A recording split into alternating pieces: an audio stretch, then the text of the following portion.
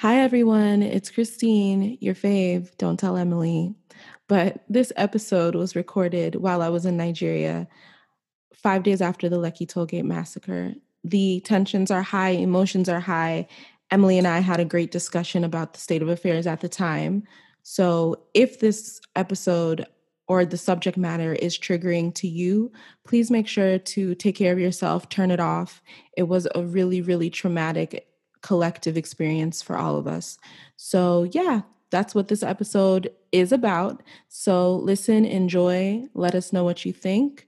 Emily's going to talk to you guys at the end. And oh, yeah, there might be some technical difficulties. We were working on 2 different time zones and a wonky internet connection. So please bear with us. Bye. Enjoy.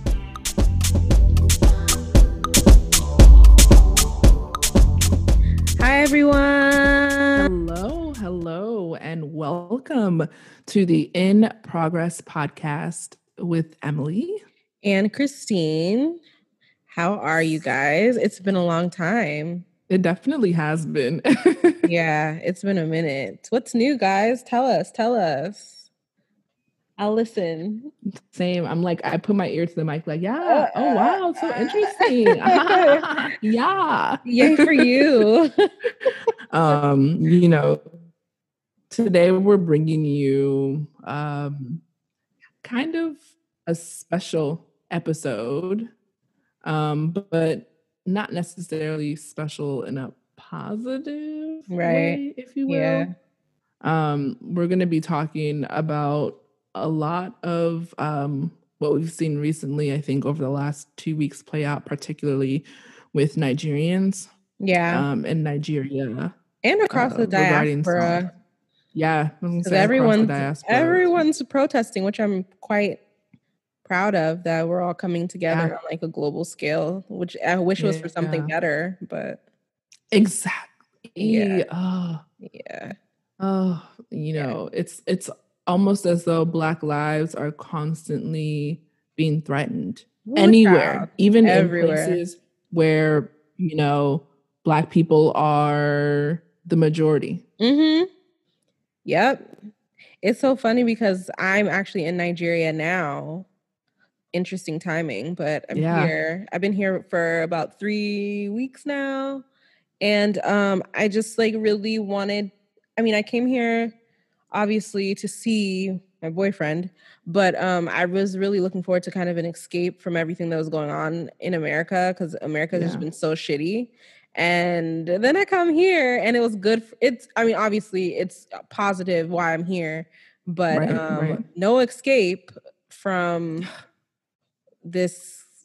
No escape from bad governance and bad politics, and it's been a doozy. So I feel like us Nigerian Americans are probably feeling quite caught in the middle of two bad places, bad presidents. Yeah, I agree. And I think if we're being real, I think a lot of Africans in the United States kind of distance themselves from some of the issues that Black Americans face, or not Black Americans, Black people in America face, with this mentality of like, oh, like it's them, it's not me. And no matter what, like if I really wanted to, I could go back to my native country. Now it's like, can you? Yeah. Newsflash. There are issues there too. Yeah. And it's like, we have to face and reckon with them, because wherever you are. Yeah. I think we really romanticize coming to Nigeria, particularly because let's say coming to Lagos, because it is a city. It's a big metropolitan area. It's filled with art. It's filled with music. It's filled with good food, beautiful restaurants, partying, nightlife. That's why people come here in December, mainly, to have fun. They come here to have fun. Let's not get it twisted. A lot of your families don't live in Lagos. You're coming to have fun. Your family lives in Anambra. Your family lives in Edo State. Your family does not live here. So some of y'all be coming here. Y'all don't be seeing your grandmas for like... Yeah. Yeah. Yeah, so let's not that's another topic entirely. No, but like that's the truth. Yeah, we come here to party, so we've been romanticizing it, and I think this situation has probably, you know, remove the wool from our eyes, so to speak. Right. Like, it's not all rosy, it's not all circa, it's not all, what's that club you guys love going to? DNA and all those clubs that I be passing by. But yeah, it's not all that. It's not all that. It's real life, and people living here full time are going through the same stuff. That. Yeah, they're experiencing some crazy shit. So I think the same could be said, I guess, for the opposite. I think this year was even more eye-opening too for like Nigerians in Nigeria about America. Yeah. It's like, it's the same kind of conversation. Although this stuff has been happening here, of course, people have been experiencing it since the beginning of time because slavery, whatever. But, I think this year in particular, because of COVID, everyone was forced to really look around them and say, do I actually want to live here? Am I just surviving or am I thriving? Thriving, yeah. Or am I being provided the tools I need to survive? Yes, obviously we work and we do our stuff too, but you need to live in a place with a system that actually wants you to do well. That's a big point. That's a huge point, because I think that although America does not like Black people, it's not built for us. Right. There are systems in place that we are able to, through resilience, of course, because we are resilient people, but we are able to get somewhere. And here in Nigeria, I'm noticing that there's one, I'm really reckoning with my privilege and all of our privilege if you're in a similar situation to me, but we are very privileged. And two, Nigerians deserve better systems. They deserve way better. And any Nigerian person that you see outside of Nigeria, or any Nigerian person you interact with here, I just want everyone to look at them with a sense of reverence, because they are doing the best they can considering what they have, because it's not fair. It's really not fair. It's not fair. The things that I'm seeing is not fair. And then now I'm just like, wow, these business owners, these fashion designers, these artists, these singers, I respect them so much more, because this is not fair. You have to pay just to have 24 hours of light. Like, you have to pay extra to have 24 hours. It's not the bare minimum. The bare minimum. And then on top of that, if you even do well, you find a way to do well for yourself. You put on certain clothes, you do your hair the way you can afford to do it, the way you like. You get in your car and you're facing other issues. Exactly. Yeah. And I totally agree with you. Although, I've only visited Nigeria for weeks at a time and I haven't actually lived there. One thing I recognize is, well, actually, I guess there are two main things. The first is that our parents have always told us about their experiences in Nigeria, though I think, the issues with like the police and stuff have worsened over time. And so for sure.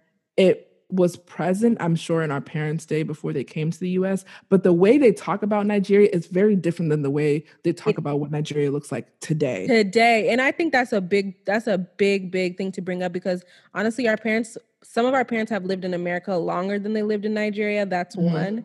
And some of us are more abreast of what's going on here than our parents.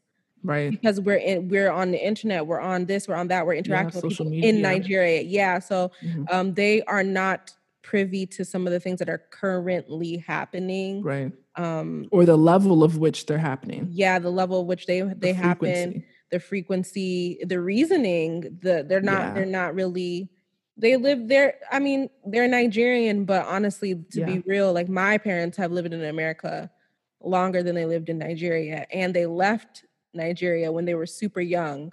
So what did they actually get to see? To, like, if you really, really think about it, what did they didn't work here. You know what I mean? Yeah.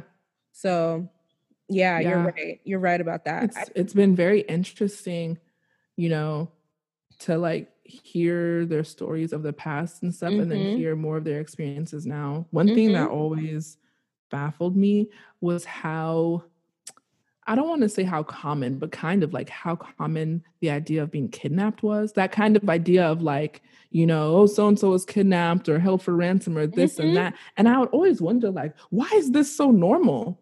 Yeah, how is this normal? Nigerians are very, very strong people.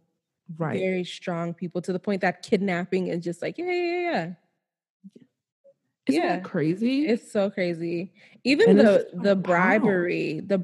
I know the bribery. Like, we all have known about the bribery of the police from young. Yeah, that you don't come to Nigeria without witnessing that. But it's normalized, normalized. It's not even bad. It's bad, but to us, it's just like, yeah, you give them money. Yeah.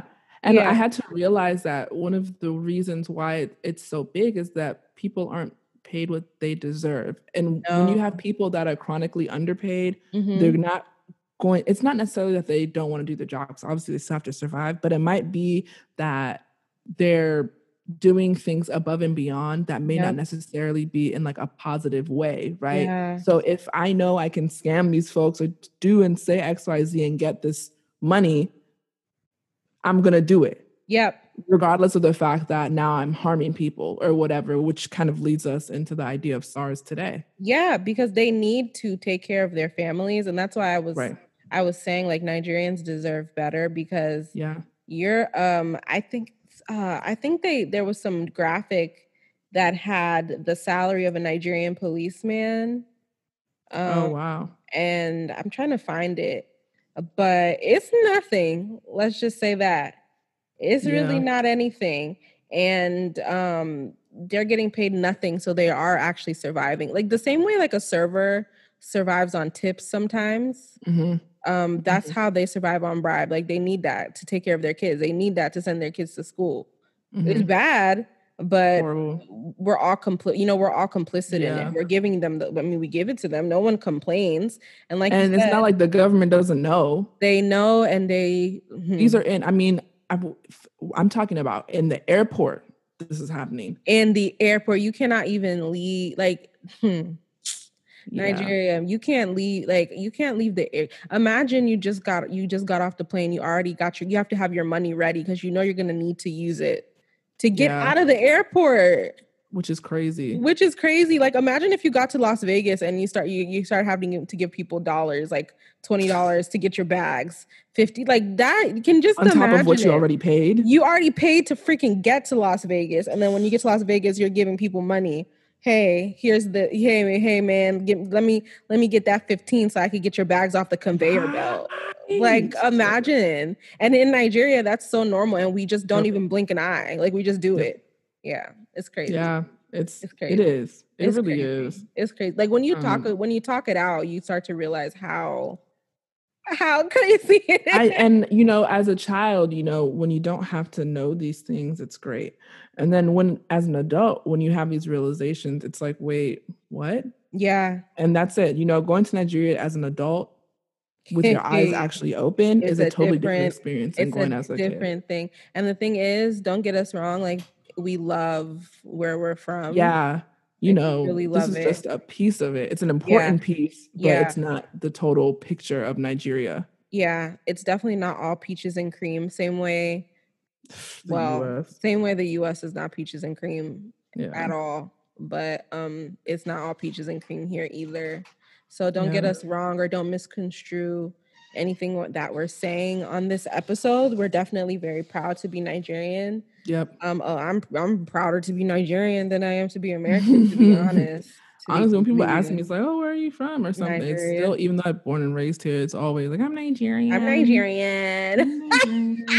Like, since we were little, I remember going through this book of it's called, I think, The Things We Did in First Grade or something. And for whatever reason, I had my older brother's book too. I still have this. I have mine and I have his. I don't know where my middle brother's book is. But when he was young, when you can't articulate things as well, right, as you can as you grow older, it was like his favorite food is rice and taco sauce. Like, no, baby, it was stew. But I'm sure the Catholic school we were at didn't understand. So it's just like, ew, rice and taco sauce. What? I remember when I was like, I think I was in, I don't know, was I in like, I don't know, I was in elementary school, but I had a militant rant and like somebody had said something to me. I don't know what was wrong with me. Honestly, when I think back to my younger years, I was crazy. But someone had said something to me. I think we were talking about like, somebody made fun of me for being African, I believe. And I was just like, you're just upset because you don't know your culture and you don't know where your family tree comes from. Wow. I am Nigerian. I am Igbo. At a freaking young age. And I'm just like, is that good? I don't know if that's good, but I did say it. And I've just always been proud to be Nigerian. That's real. Yeah. Yeah. I think mine always came from like dressing. That's one thing my mom Emily, you were native down. Like you had all the fits. And I'm grateful for that even more so now. Like to the point where my brothers and I were like always in matching natives. And so I distinctly remember there was some fashion show. That was another thing. My mother will always put me in our little African fashion shows for the various associations they belong to. Yes, and check out Emily's Instagram for some throwbacks if you there you go to vibes. Follow me, Kente_cloth. That's with a K. Yeah. I distinctly remember there was one, and my homegirl Melissa, who was white, that I was in Catholic school with, and we were in Girl Scouts together. My mom had her dressed up too. Like we were both in the fashion show. Oh my God, that is so cute. It's like it's just been ingrained in me. It's not, I've never had to separate it. I feel like if anything, what I've had to do more than anything, I think it's like code switching but that's really more for, not to say my Blackness, but like that aspect of me when I'm with people I know or friends or kind of people who kind of know the vibes. Yeah. And then there's the other aspects where it's like, because I hate when people do that fake, like, oh, hey girl. It's already like, you already turned me off from the conversation. Don't do that. No, I don't want it. I don't want it. No, it's true. And the code switching thing is for people that are, I think it's different because we have to code switch like 3 times. Right. So it's like, because honestly and truly, we're African American. Right. We're actually, and that's what I'm like, we're African Americans in the truest form. We're actually African American. We're actually Black American. Nobody knows we're Nigerian if they don't ask us. Right. Like you, even if you ask me still, it probably won't resonate. Like I'm freaking Black. Like I'm a Black American. And I actually learned that it kind of click. Like if you asked me a year ago, I probably wouldn't say that. But like being here, I'm realizing like to them, I'm American. Yep. Like I am actually American to them. Like, you're Nigerian. Okay, yeah. But sis, you're actually American. Like, yeah. So it's like the code switch is like you switch when you're with white people, you switch with when you're with Black people, you switch when you're with other African people, you switch when you're with your parents. Yeah, home. So that's another level. Yeah. That's another level. That's its own thing. That's its own entity altogether. So it's like our struggle, all of you immigrant kids, if you're from other countries, not even just Nigeria, but other countries, Latin America, wherever, it's a bit of a struggle. And situations like this bring it all up. Right. It all bubbles up. So we're really going to get into SARS. So Emily, did you want to say anything? Just give us a brief. Sure. And just so y'all know, I'm pulling this information that I'm about to read to you from the Wikipedia page. That was created as a result, I believe, of everything going on. There's been a lot of posts on social media as well. It's been a great way to get informed. A lot of people have done like infographics and post, like, I think you can post like up 10 pictures with one single post. So, just reading through that and getting a better understanding of what's going on. So SARS, SARS, stands for the Special Anti-Robbery Squad, which is a branch of the Nigerian police force that I believe started in 1992. Yeah, it's quite new. Yeah. And so the purpose of SARS was created to allow police to perform undercover operations against crimes associated with armed robbery, car snatching, kidnapping, cattle rustling, and crimes associated with firearms. Mm-hmm. The issue is that SARS has actually committed several human rights violations. Yeah. And instead of focusing on, stopping people from committing these crimes, what they've done is try to falsely criminalize people for just living their normal and regular lives. Yeah. So they're doing a lot of profiling, which is where the problem arises. So they're profiling people for the way they look, mainly young boys, or not young boys, boys from teenage years to even 40. People that look like they have a lot of money. If you're driving a particular car, if you have an iPhone, if you have a laptop in your car, if you have cash in your car, if you have dreads, if you have earrings, certain hairstyles, tattoos, it's anything. Insane. Yeah, anything. Literally anything. You look good, you look nice, you look educated, or you don't. You look like you're handling business, or you don't. You look like you have a job, or you don't. Yeah. I mean, the stories, especially that have been coming out, are so horrendous. Crazy. Yeah, horrendous. I remember this woman said she was taking food to her sister who just had a baby, and she was carrying the food and got stopped and got harassed. SARS started asking her, "Are you going to see your boyfriend? Why do you have a boyfriend? Why are you taking him food?" All this random stuff. And it's like, first of all, none of this is any of your business. None of it is Second of all, she's trying to get to her sister who just gave birth. Yeah. It's literally just invading people's privacy. And then for women, I think they have like a prostitution angle. Right. Where did you get this money? Yeah. How did you get this money? Are you a prostitute? Things like that. And there's been several stories that have come out. I think every Nigerian person probably knows someone that has been targeted or stopped or harassed or killed. I think everyone. I definitely, even, Dirty December, people come here to have a good time and they get stopped.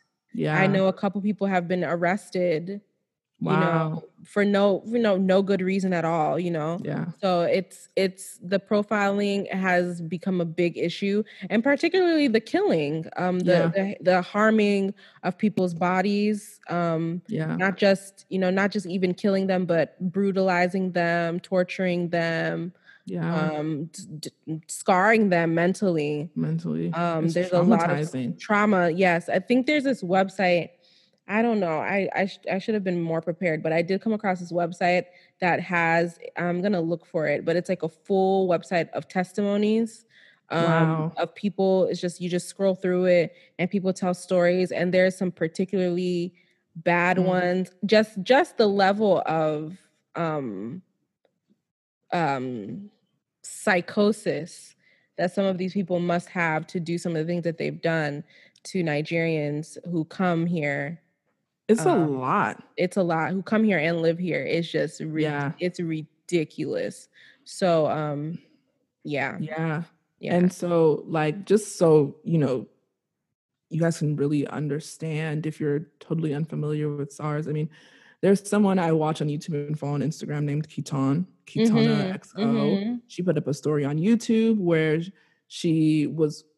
I think she lived in Nigeria until she was 7 and then came to the US and has visited, of course, numerous times since she officially moved to the US. And she said at a certain point, she was in an Uber on her way to the market and she was going to meet somebody there. And SARS stopped the Uber, forced her to get out, and said she was impersonating an army officer because she happened to have on army print hat. Yes. And of course she tried to tell them no, and they wouldn't listen, but she was also scared. They're screaming and yelling at her.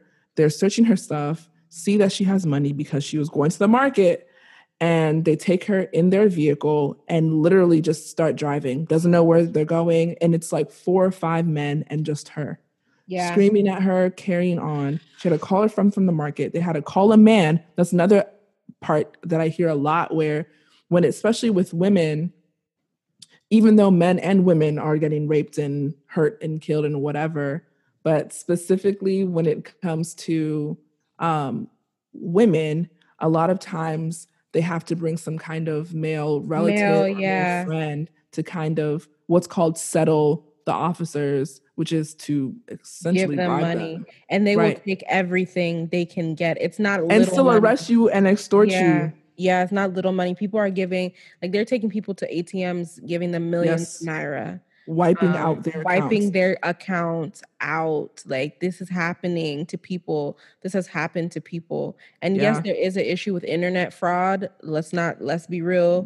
We know what it is. We know what it is. That 419 scam. That 419, those Yahoo boys. We know. I'm not particularly, this is controversial, but it is what it is, man. It is what it is, but it is what it is. But it happens, and they're actually supposed to crack down on that. But they've taken that and ran with it. So literally everyone is a fraudster. Yeah. SARS. Isn't that crazy? They're doing exactly what they were built to combat. Yeah. So Kitan's story is really, really, really good. It's a good example of just her being someone of a little bit of privilege. Probably looked nice, headed literally to the market, not breaking any rules, had money. She had a lot of money with her because she was doing something for her business. So those are that alone, she became a target. She became a target, and she had a very traumatic situation. So if you guys get the chance, you should.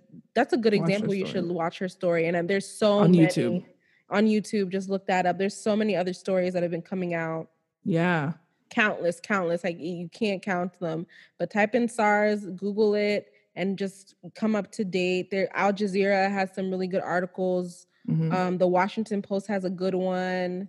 Everyone is, and these complaints date back years. Like, this is not new. This isn't new. Nigerians just got really fed up this time. So so they decided to protest. We'll move on to the actual protests that have been gripping the Nigerian community. They decided to protest. Nigeria turned 60 this month. I think maybe on the first day of the month. On the first day of October, it turned 60. And usually, if it wasn't for COVID, we will all have parties, because Nigeria Independence Day in America is the turn up of the year. But for some reason, this year it was COVID, there was no parties, but I feel like that was very apt and fitting, because there's really no reason to party. But there really isn't. There is, and I've realized that. Like, I understand why people in Nigeria always look at us like, why are you guys so excited? I've thought about that too. I really get it now. But anyways, so Nigeria turned 60. There's been a lot of activism brewing in the streets. And it really came to a head, and people began to protest against against SARS and their brutality and the way they've been treating the Nigerian citizens, and not just their behavior, but also people are protesting for better training, better payment for them. There's a whole host of demands. We have the demands. They're the 5 for 5 demands. Emily, do you want to read them out? Okay. So the 5 demands were: number 1, immediately release all arrested protesters. Because keep in mind, the protesters were peacefully protesting. Like, as in, we've watched them peacefully protest for 2 weeks straight. People were praising God, praying, singing. Each day, even like, it's so hard sometimes to say this, but even, seeing the beauty in the protest, and that people were like arranging themselves in certain ways, and like, it was gorgeous. Taking it was a very interesting experience to watch from here for me. But nonetheless, nothing in me, like, it was just all peaceful, right? Because people were gathered together with a certain goal in mind. And as someone I was here from the beginning, and it was always peaceful. I never once felt unsafe here. I wasn't protesting because I just don't feel that I can navigate protest in another country. I wanted to really badly, but safety first, I guess. So I never once felt unsafe here. They blocked the Lekki toll gate and other toll gates, and populated other areas around Lagos, and it was always peaceful. Never, and nothing ever happened before that fateful night. Everything was always peaceful. Yeah. And it's, before I continue on with the other four, I just wanted to say that it's interesting because, you know, it's very different in that in the US, whenever police brutality is protested against, or if there's any kind of protest around, you know, preventing racism and discrimination, etc., people always come out like in, you know, white supremacist and stuff, just very odd, like in support of, you know, like racism, or like that's not brutality, he shouldn't have, you know, like all this random stuff. So it's just always weird to me because it's just like people in the US unfortunately are so free to hate to the point that they have gatherings where they express their hate of other groups of people. That's not the case at all with SARS. There's nothing you can do to support them. But at the same time, it was very interesting that even with that, you'll see from here that people still they don't not want police. They want them to be compensated properly, and they want them to be trained properly. They can offer proper care to people. Period. And so, yes, let me continue with the rest of the demands. So number 2, justice for all deceased victims of police brutality and appropriate compensation for their families. Number 3, setting up an independent body to oversee the investigation and prosecution of all reports of police misconduct within 10 days. Number 4, in line with the new Police Act, psychological evaluation and retraining to be confirmed by an independent body of all disbanded SARS officers before they can be redeployed. And number 5, increase police salary so that they are adequately compensated for protecting lives and property of citizens. Signed, the Nigerian youth. Yep. These are not hard demands. No, not hard at all. Very simple. Everyone was on the same page. Here, they really wanted to tag a leader. That was one of the main concerns of the government and other critics. They're like, who is the leader? They wanted one leader to come out and be like, me, it is I you should kill. Right. But nobody was coming out. Celebrities were all working together. People were working together. People on Twitter working together. Particularly the Feminist Coalition is a one big group. I was going to say the Feminist Coalition. Yeah. It's also another group to donate to. Yes, if you want to donate, Feminist Coalition. And there was FK Abudu, I think that's how you pronounce her name, but on Twitter, she's very big in she's a lawyer, big in organizing. And there's another young lady that was big in organizing.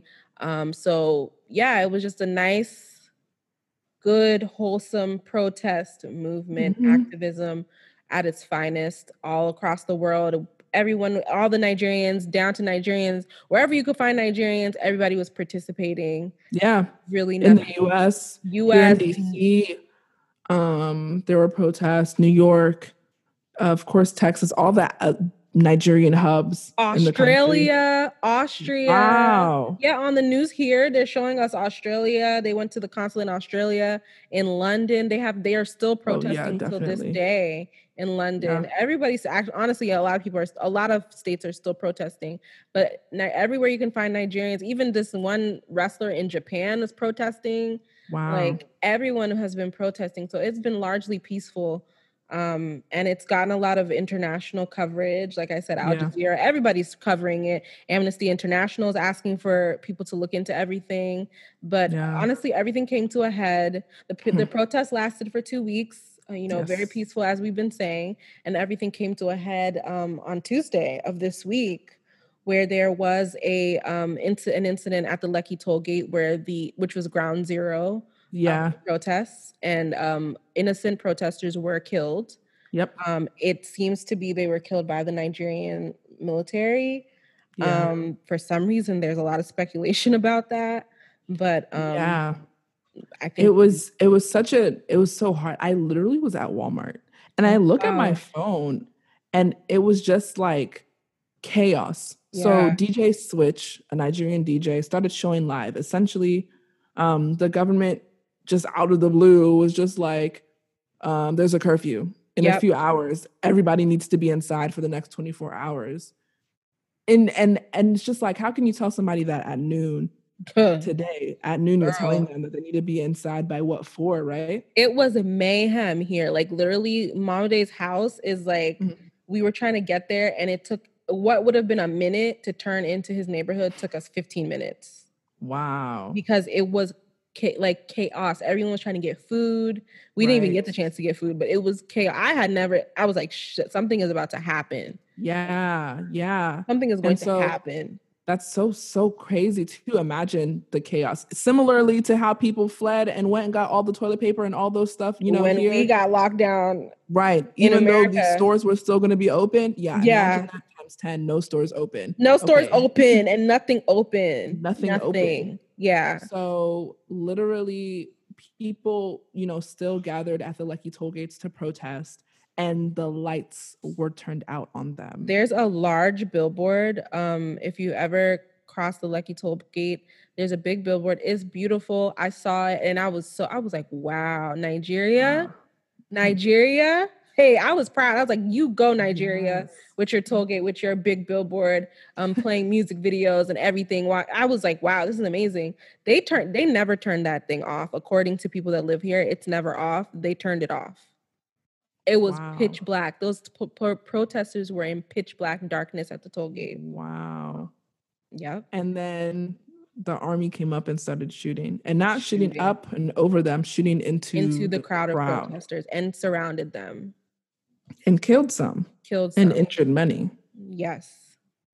Until this day, it's now, what's today? It's Sunday. So we don't know. 10/25, 2020. 2020, we don't know how many people were actually killed. Right. We don't know who was killed. The government is really not trying to say anyone was killed. They're really not even trying to say the army was there, even though there's articles online that have already first of all, we all watched it. I was gonna say on live, you could see pictures show who was there and who had guns. Yep, we watched it.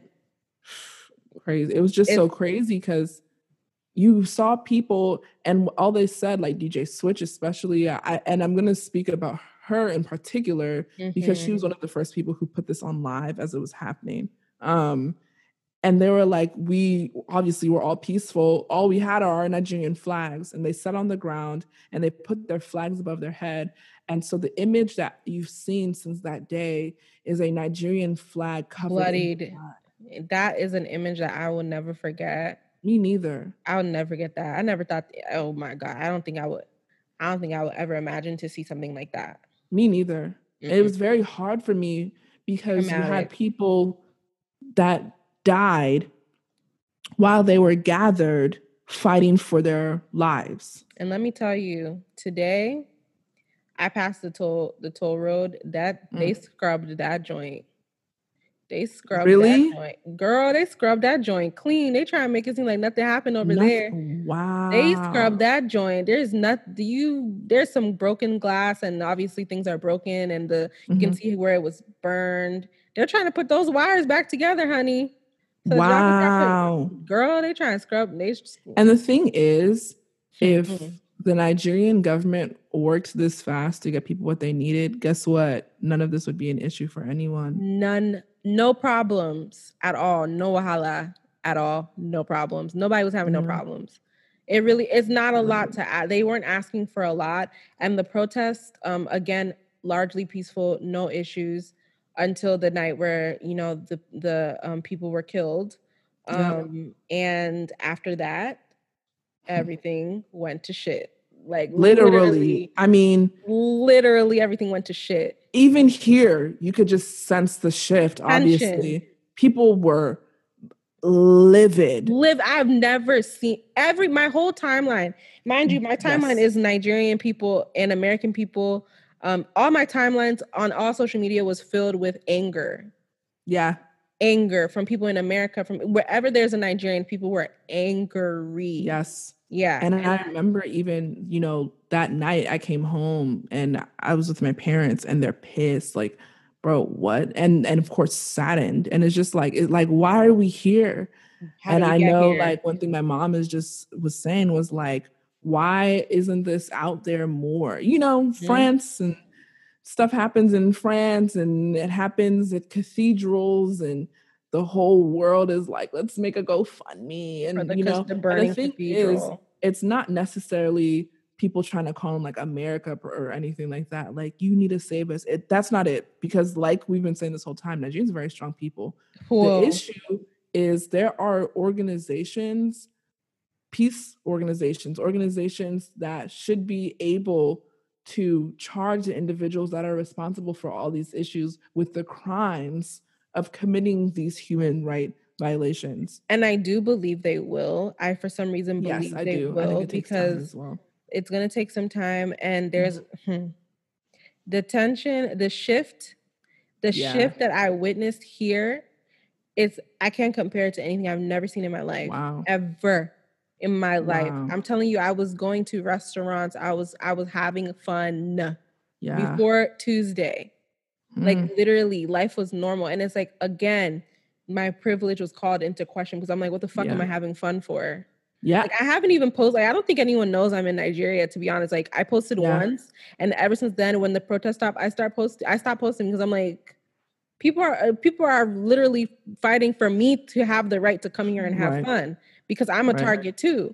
So people are fighting for me and my friends and my family to come here and not be harassed. Right. And I'm here trying to jolly. So I was just trying to stay low. No, I feel you. Yeah, I was really trying to stay low. But honestly, the mood shift on Tuesday after the shooting, Nigerians in Nigeria, in Lagos, well, all across Nigeria, everything went to shit. Every state, almost everybody just started going crazy.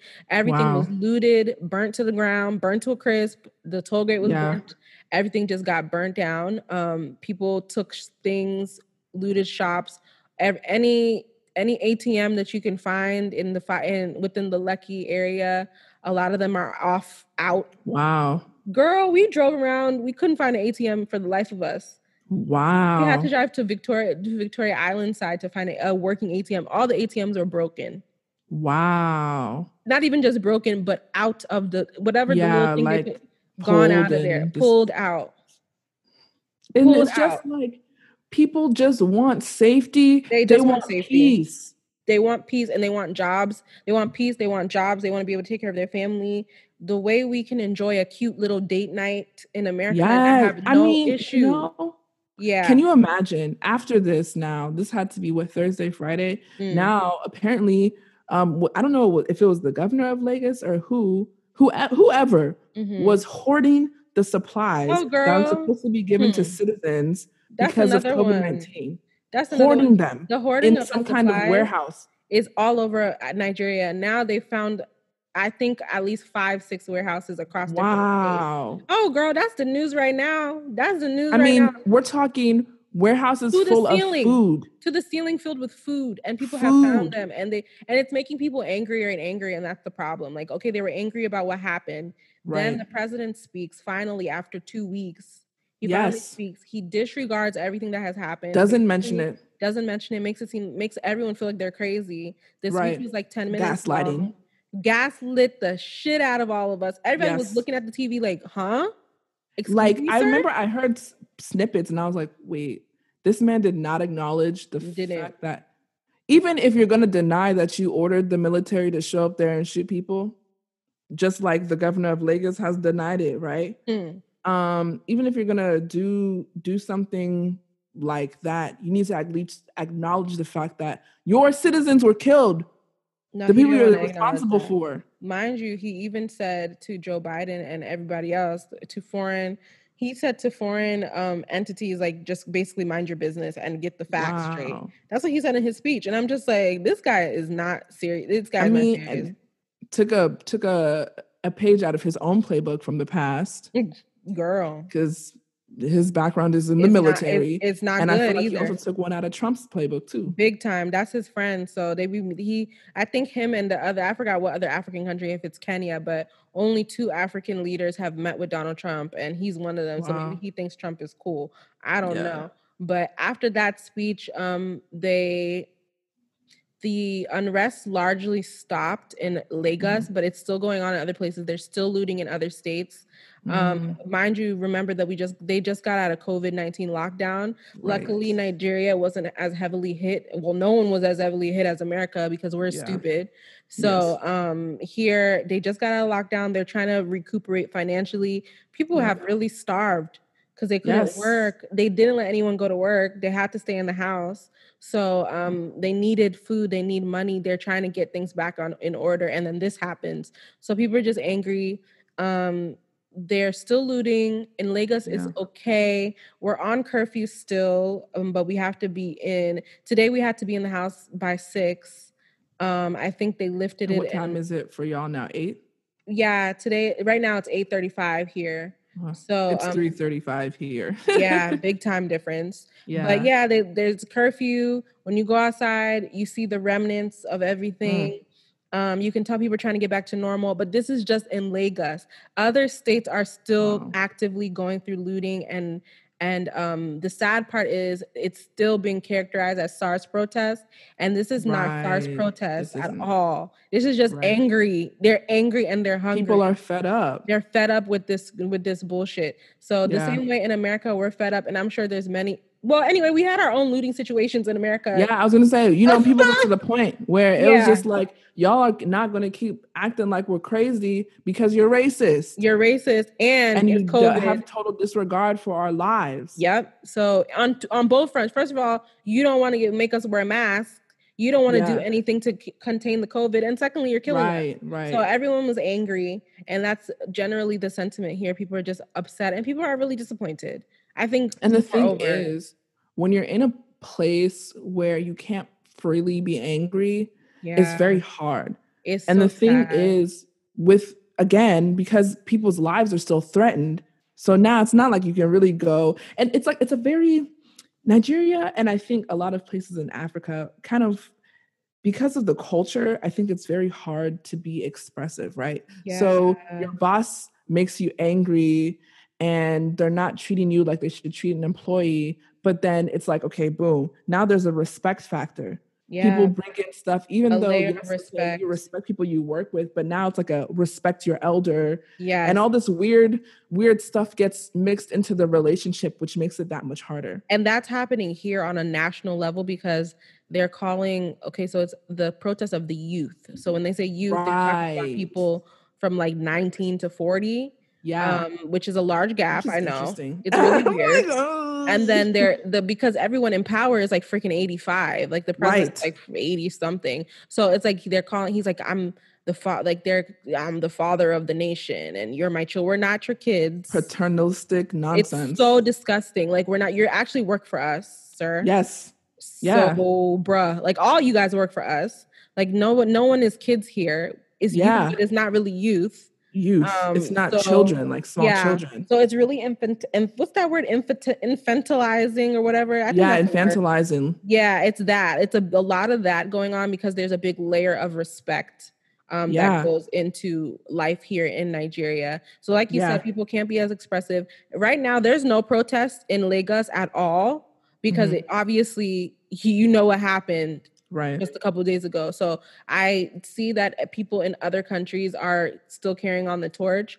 And that is so amazing. And the people here are really thankful because they can't freely protest right now, even though it is a democratic nation, but not after Tuesday. And that's hard. And the thing is, the other aspect I'm sure is, there are a lot of grassroots organizations that do good work. Yeah. In Nigeria. The issue is that they're not in the mainstream because the government isn't funding this kind of work or they can't get grants to do this work. In the US, even though there are obvious injustices, right? You have people that are trying to get those that have been jailed unfairly out.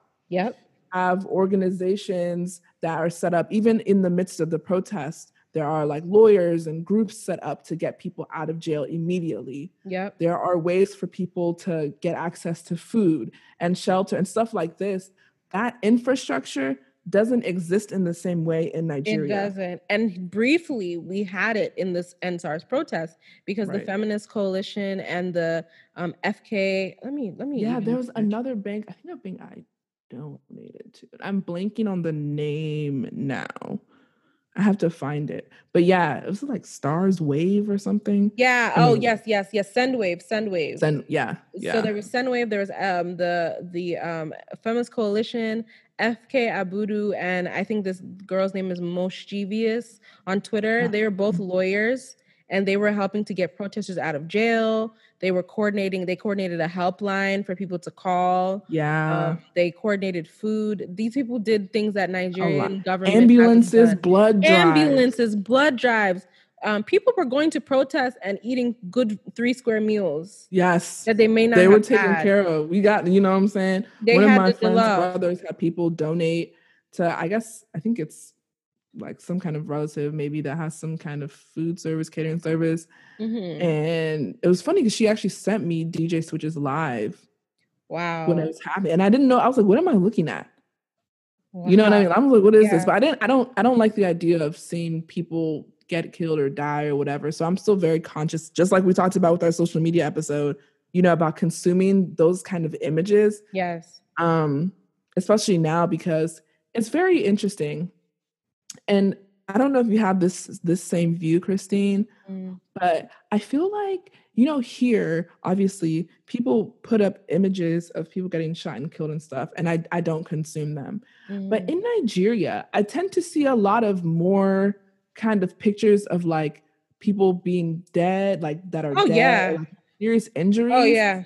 And I feel like whenever I try to filter myself, but, you know, sometimes you don't know what you're about to see, you know? And it's also weird because I feel like it almost looks like the people are almost destitute. And that's not really the case. It almost looks like anytime there's some kind of body or something, or someone has been severely injured, it almost looks like they're just kind of laid out somewhere. Yeah, well, in Nigeria, they don't have the same... Yeah, I've noticed that. They don't have the same censor. Even just following, like, Nigerian pages on Instagram, like Tunde Nut, Instablog, you know, pick your poison. But, like, they don't...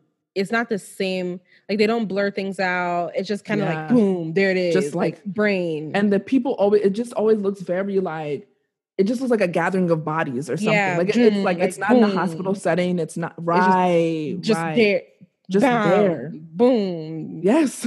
Yeah. All the sounds. But like, I don't even know. It's really weird to me. It's so scary. And this is the carnage that has occurred this week, the amount of disgusting images that were on the internet, my God, like, it's just traumatic. Like, you didn't even have to be there.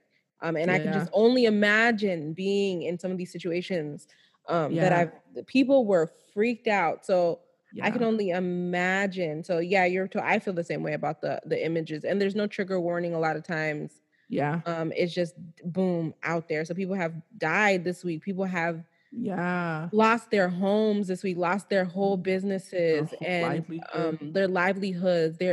People are still missing from the toll gate. Right. No one knows where some people are. They're still trying to find certain people. So hard. Yeah. Wow. But like you were saying earlier, I think we got a little sidetracked, but there were some really good organizations on ground here trying to put things together. And there isn't a big protest culture. There isn't a lot of really good. Let me not even say that, but there's not a lot of new wave groups and organizations that we kind of see in America, like Black Lives Matter movement. Right. You know, these kind of people that are really good at organizing and community organizing. In large scale. We haven't seen it here in Nigeria. I don't think this government was ready for us millennials. I don't think they were ready for it. They didn't realize. Which is why they reacted so harshly. That's why they reacted that way. It's a power struggle now. Yes, it's a power struggle because these people raise a lot of money. Yes, they raised did. a lot of money and they did a lot of things. They changed, like, they will go down in history. Like, they changed Nigeria and they probably made a big impact on West Africa or Africa in general. Yes. Seeing what happened. So the government wasn't ready. They weren't prepared. And the only thing they could think to do was shoot and kill people to stop Which is crazy. But that's how you stop something dead in its tracks. Yeah. And I agree with you. If you look at Africa as a whole right now, there is so much going on. Oh my God. The Anglophone crisis in Cameroon, Congo, Namibia, Zambia. Zimbabwe. Zambia. Yep. Yeah. I'm trying to think of You said else. I think they Cameroon. said Ghana. Yeah, definitely Cameroon. Yeah, and then there's like a Mauritius is facing a crisis with the freaking oil spill off the coast of it or something like that. It's just everything going wrong at once. I mean, people are dying, getting killed, getting raped, getting tortured, getting harassed, sexually harassed, non-sexually harassed. Like everything. Just so people, and the thing is, America has contributed to much of this by funding the governments that are harassing the people or, you know, mining in Congo. Oh my God, for Congo? certain elements. Congo. I can't Diamonds. I can't even, when I think about Congo, sometimes I randomly think about Congo and I just wonder, like, is this life real? Yeah. Like, I can't even, that's something I have, you know, some things you just block.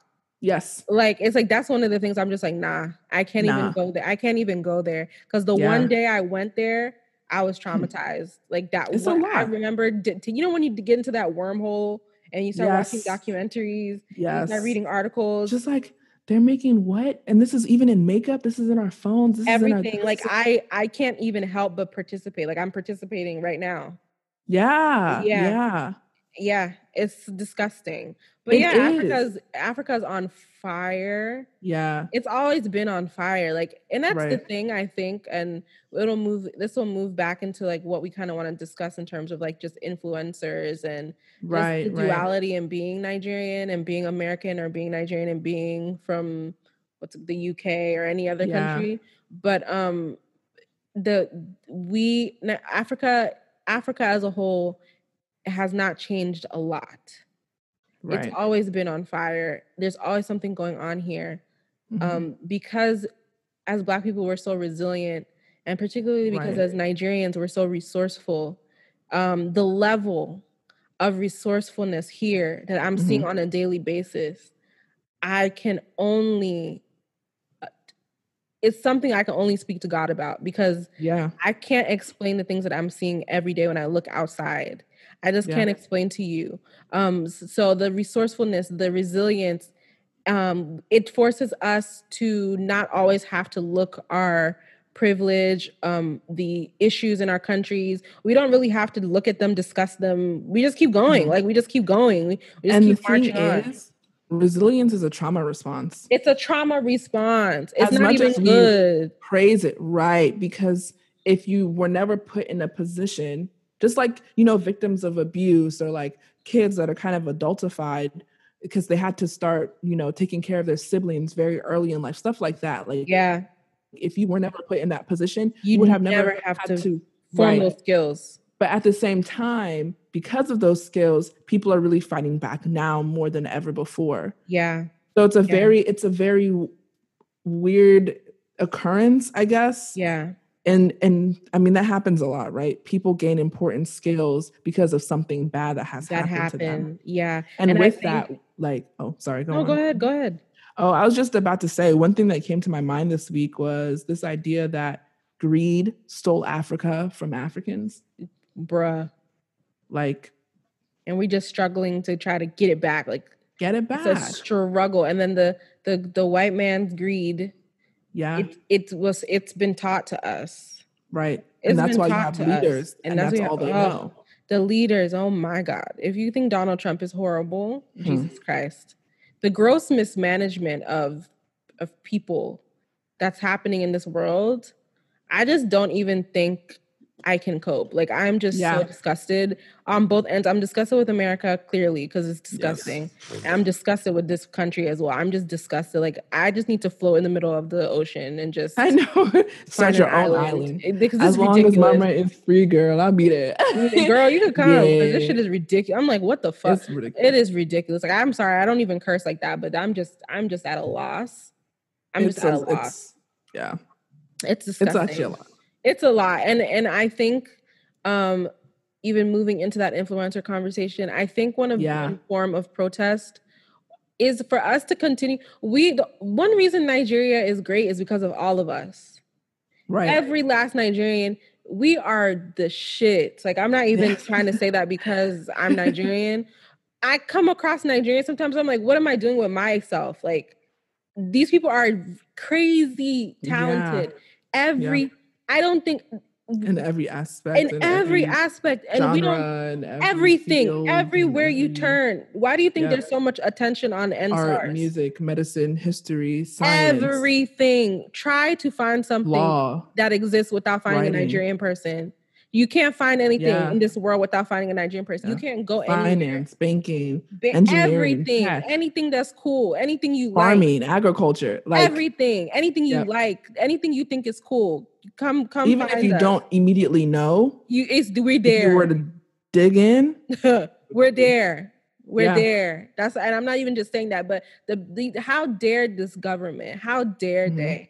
How dare they? The blood, sweat, and tears that people left this country to go and be an ambassador for this stupid, our parents. Look at what our parents have done and built outside of this place, and they still pump money into this place and fix the roads for their villages and fix houses and send people to school. How dare they? And I feel like the biggest form of protest is for us to keep being us and keep on being ambassadors, because the only reason people come here, the only reason people come here to have fun, the only reason people come and want to know what's up with this place is because of us.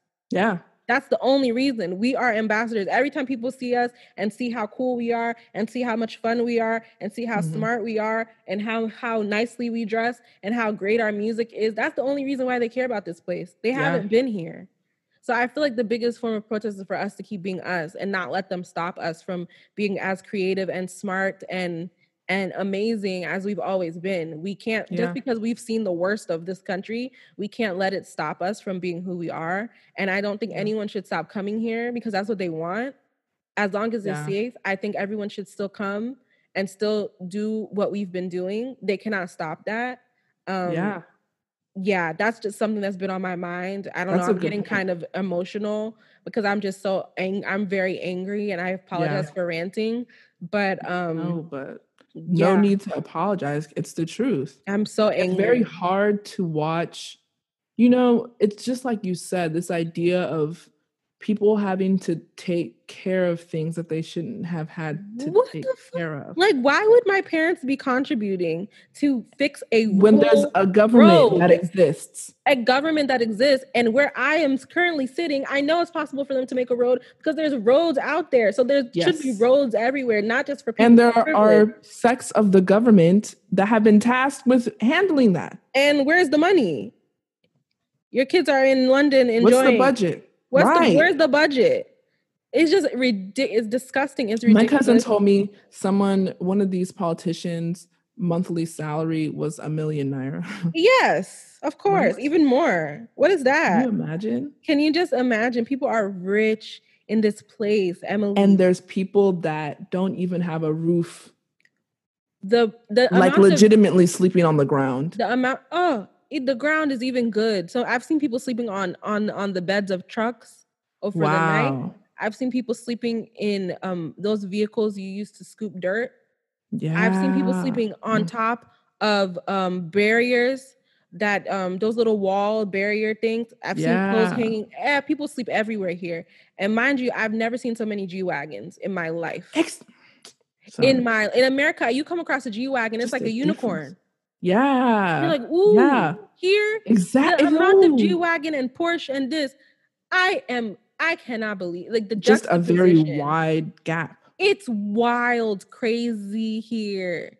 It's crazy. This is Wakanda for real. It's crazy. Yeah. It's crazy. And I just want everyone to understand that. And I just want us to keep going. It can be so much better because everything here is Black owned. It's going to be. This is Black owned. Everything here is Black owned. In America, we're like, oh, Black owned. You got to go on Google and find a Black owned. This is all Black owned. All these G-Wagons, everything here has been manifested by Black people, created by Black people. Everything is owned by Black people. All these beautiful restaurants. I mean, there is, there's other beautiful restaurants. There is some Lebanese people and Chinese people and blah, blah, blah. Yeah, I was going to say, there's definitely Chinatown in Nigeria. There is Chinatown. Interesting. But a lot of Chinese food in Nigeria bangs. I'm going to let y'all know that right now. The Chinese rice is chef's kiss. But there's a lot of majority of Black owned business. These ladies came out, these market women, they came out bright and early after the curfew was lifted, and they were making big bread. So it's just like, for me, I don't know. This is just a long rant, but I just want us to keep going. I don't want this to stop us. I don't want us to be discouraged. I want us to keep moving the culture, all the cultures that we're involved in. We're involved in everything cool. We are cool. Recognize that there's light at the end of the tunnel. There is. We're going to be okay. But and I wish we didn't have to struggle to get to it. Oh, anywhere that we exist. I wish that we didn't have to fight for our life. Yeah, every place we have to fight. Every place. It's tiring. It's exhausting. You don't even know how to feel because you want to represent your culture and pay homage to that, right? And at the same time, you're already trained because where you live, people that look like you are also getting killed and harassed. And so it's kind of a place to be in. Hey everyone, this is Emily. This wraps up part 1 of our series about the current state of affairs in Nigeria. Thank you so much for listening. In part 2, we'll discuss the role of social media in the fight against SARS and police brutality. If you'd like to find out more about what's going on in Nigeria or ways to help, we have a few Instagram pages that you can check out. First is feminist.co, which is actually an organization of women started earlier this year that were fighting for the equality of women in Nigeria and really mobilized around ending SARS. They did a lot of organizing, led a lot of efforts to help protesters as well. And they've done great work. So check out their page. We would also like you to check out CNN Africa. Recently, they actually created a short documentary about SARS in Nigeria and the Lekki Tollgate massacre that occurred on October 20th, 2020. So check them out to watch that video. It's very powerful. And lastly, if you want to keep up with some of the more local updates here in the DMV, check out EndSARS DMV. Thank you.